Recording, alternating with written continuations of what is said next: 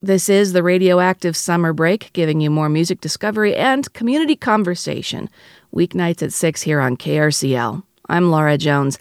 And now Dr. Susan Madsen of the Utah Women and Leadership Project about her team's latest research.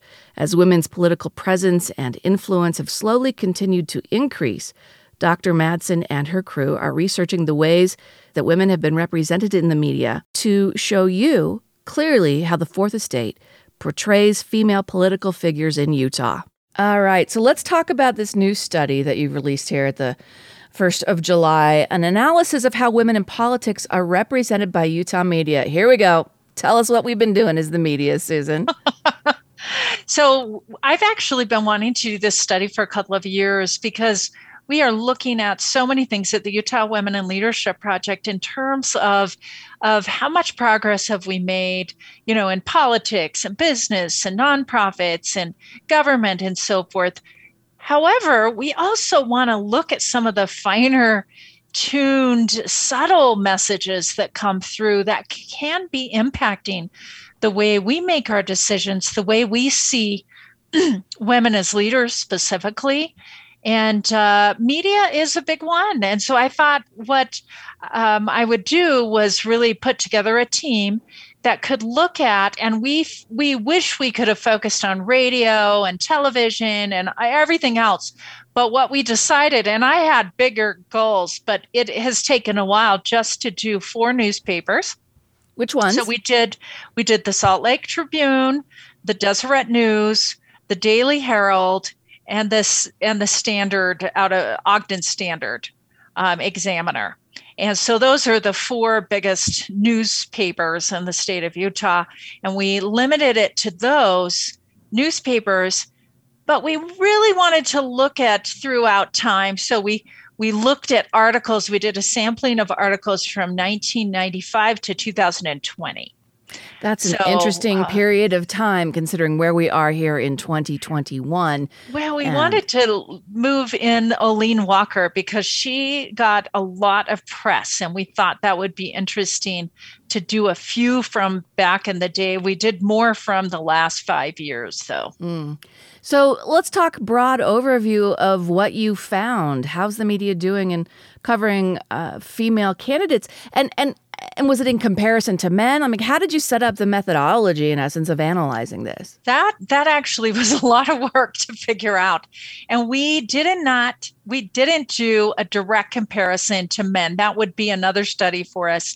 What we did was do an analysis of what popped up for women in the state and then compared it to other studies nationally that had done both, and really had done some research on both and what we know. And then we really, in our report, we lay out, we ended up doing a little bit short of 400 articles. We uploaded them into a program and did detailed coding. So there was it's a program called Deduce. It's qualitative research. So we uploaded each one and then coded everything in it to really have some good data. And we had a number of 4 researchers working on this for the last 6-9 months here and there. And so what we found was, 383 articles. So what we have is really what we found, how they talked about women, and then again came to looking at the literature, the published research already, and what they found in general. And so we can see that. But down the road, it would be nice to really try and do apples to apples exactly. But we found some very interesting things, some surprising things to me, actually. Such as? Well, we, most of the time, and I think TV and radio would be different, because when you go to written press, you have an editor that looks through things, you make sure everything's good to go, so you can double check at times your biases. I think on radio and stuff, you're just flipping out. So, not flipping out, Laura, but well, I don't know. My day has been really hard today, so maybe. But no, I get what you mean. There is a little bit more fact checking, a little more other eyes and hands on the piece. Yes, exactly. So what we found, though, our number one over 50% of the articles that we analyzed really did talk a lot about the candidate's background. And what we know from, that happens with all candidates, men or women, but what we know really strongly from the research that's been out there for decades is that women's backgrounds are analyzed differently than men's oftentimes. So women, there's more coverage of family, on personality, on just, if they finished college, if they didn't, and their whole career path, more of those things. She took career breaks and she had this many children.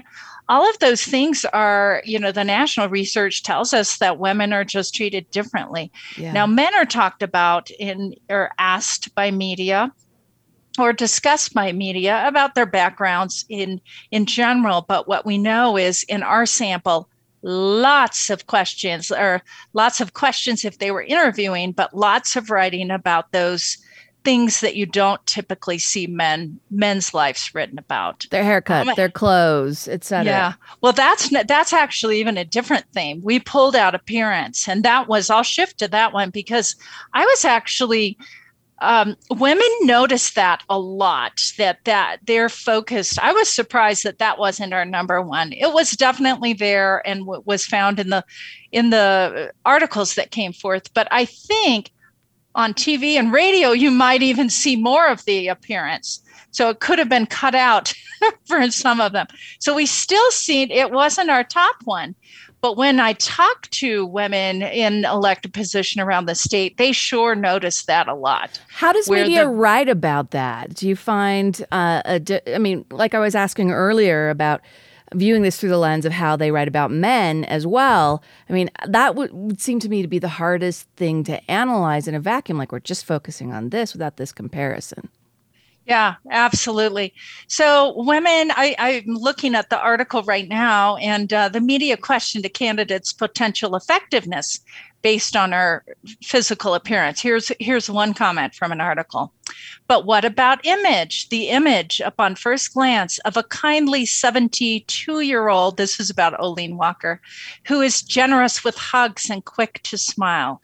Does she have I don't even know that word, like the stamina to be elected?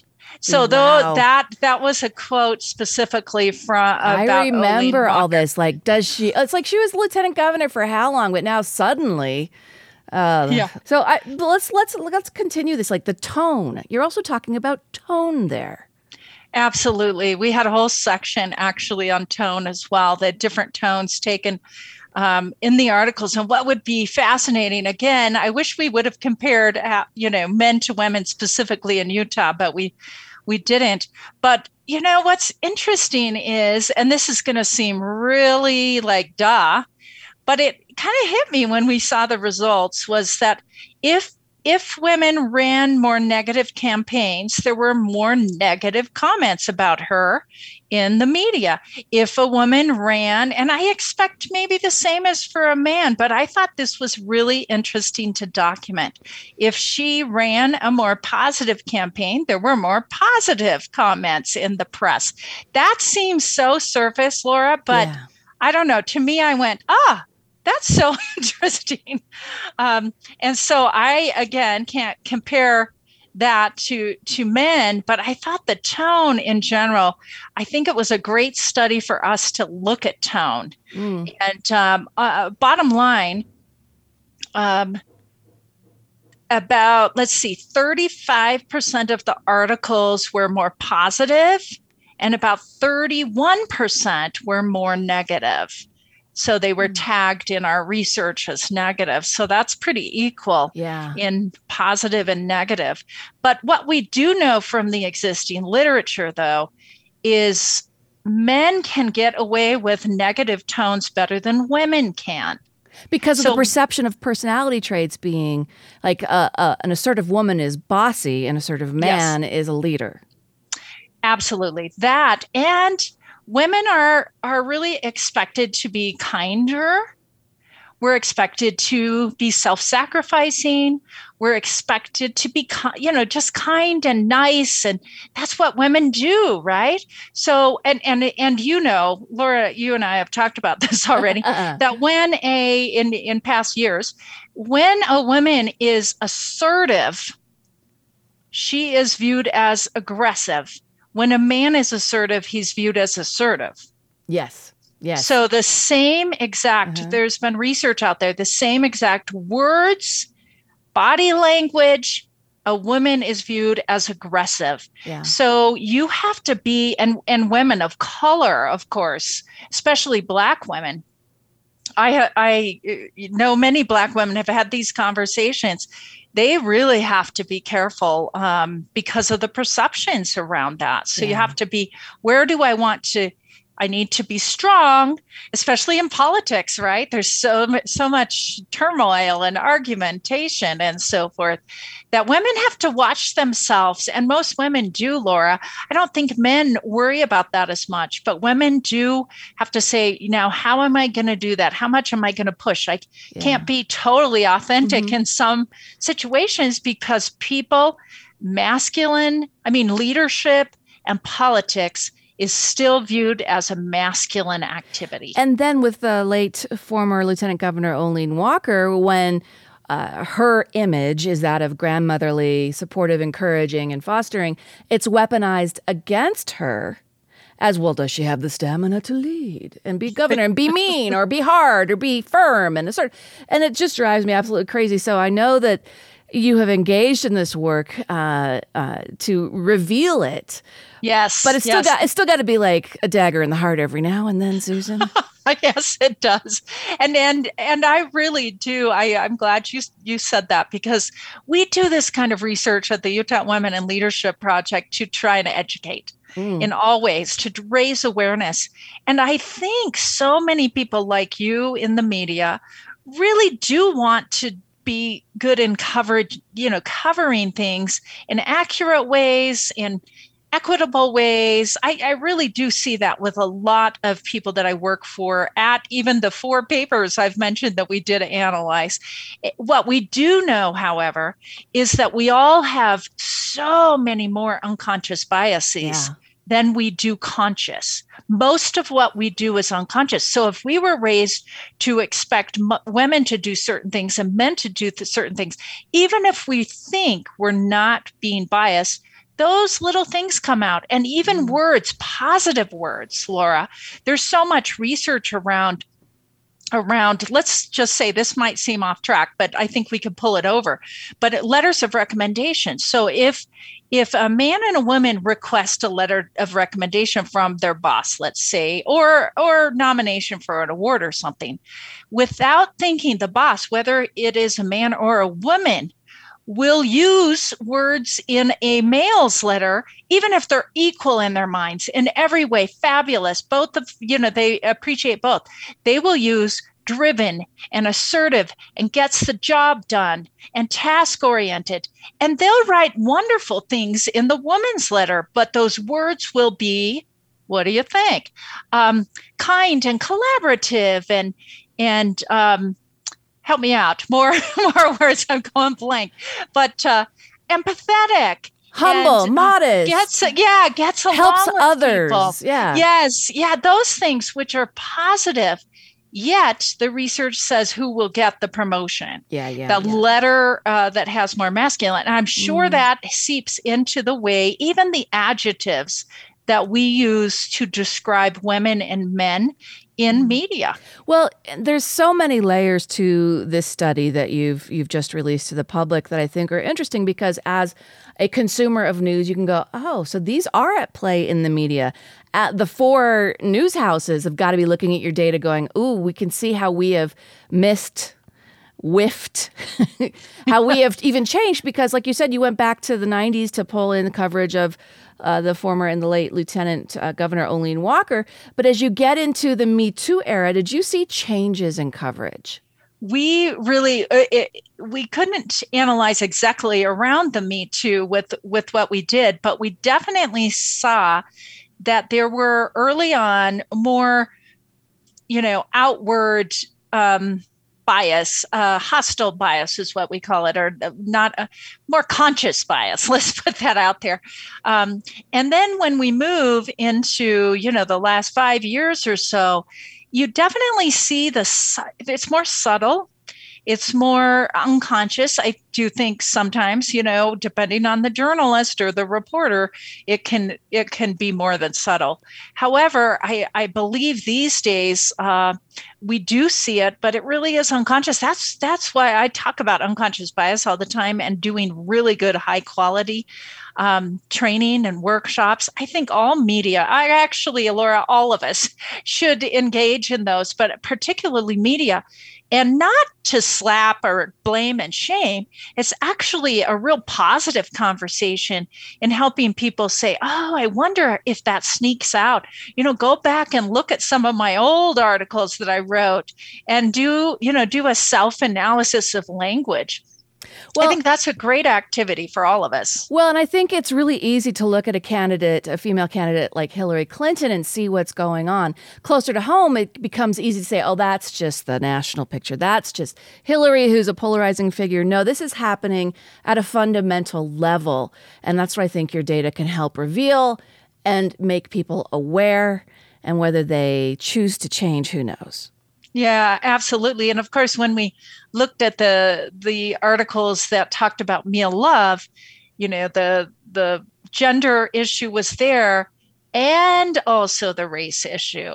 So we know from the research that that women especially women of color, really do kind of have to wrestle with and manage and navigate, I should say, both of those things. How we're supposed to look as a woman, how what's interesting in that appearance and the way we, the styles, is that leadership is still masculine, yet women, and it's called, the double bind, it's called this. So leadership is masculine, but women need to be feminine. Mm-hmm. And so those two things kind of are, hit heads a little bit. Yeah. And so you saw that so much in Hillary Clinton because she had the pearls, she was feminine, she had yet to even be taken seriously, she had to get in there, she had to interrupt sometimes. Now, we know all kinds of things about interruption. Oh, yeah. Women get interrupted, but when women interrupt, unless there's some authentic, like if a woman is an athlete and she comes across as that, and it's very natural that way, she's not judged quite as bit. But it's very unnatural for women to get in there and interrupt. But my gosh, how can you get any word in if you are interrupted by men all the time and don't kind of needle your way in, right? Yeah. Well, Dr. Madsen, where can people check out this data and all your other fabulous research? Well, thank you for asking. I always love it when you ask. So we moved last year to Utah State University, but the easy website is utwomen.org. And you can sign up for our newsletter right on that home page, but there's a research tab that'll take you to as much research as you will ever want. And it's fabulous research. We have a lot coming out each month now. Thank you so much for giving us your time. Thanks so much, Laura. Dr. Susan Madsen of the Utah Women and Leadership Project. Check tonight's show notes for a link to the study and the other things that Dr. Madsen and her team are working on to strengthen the impact of Utah girls and women. I'm Laura Jones, and this is the Radioactive Summer Break. Coming up at 7, Democracy Now!, Vagabond Radio with Barbie at 8, Connor and the Late Night Lowdown at 10:30, Chovy's Super Sounds at 1 a.m., and don't forget to start your brand new day with John Florence, weekday mornings at 6 a.m. I'm getting out of here now with some Jade Bird. Now is the time on KRCL 90.9.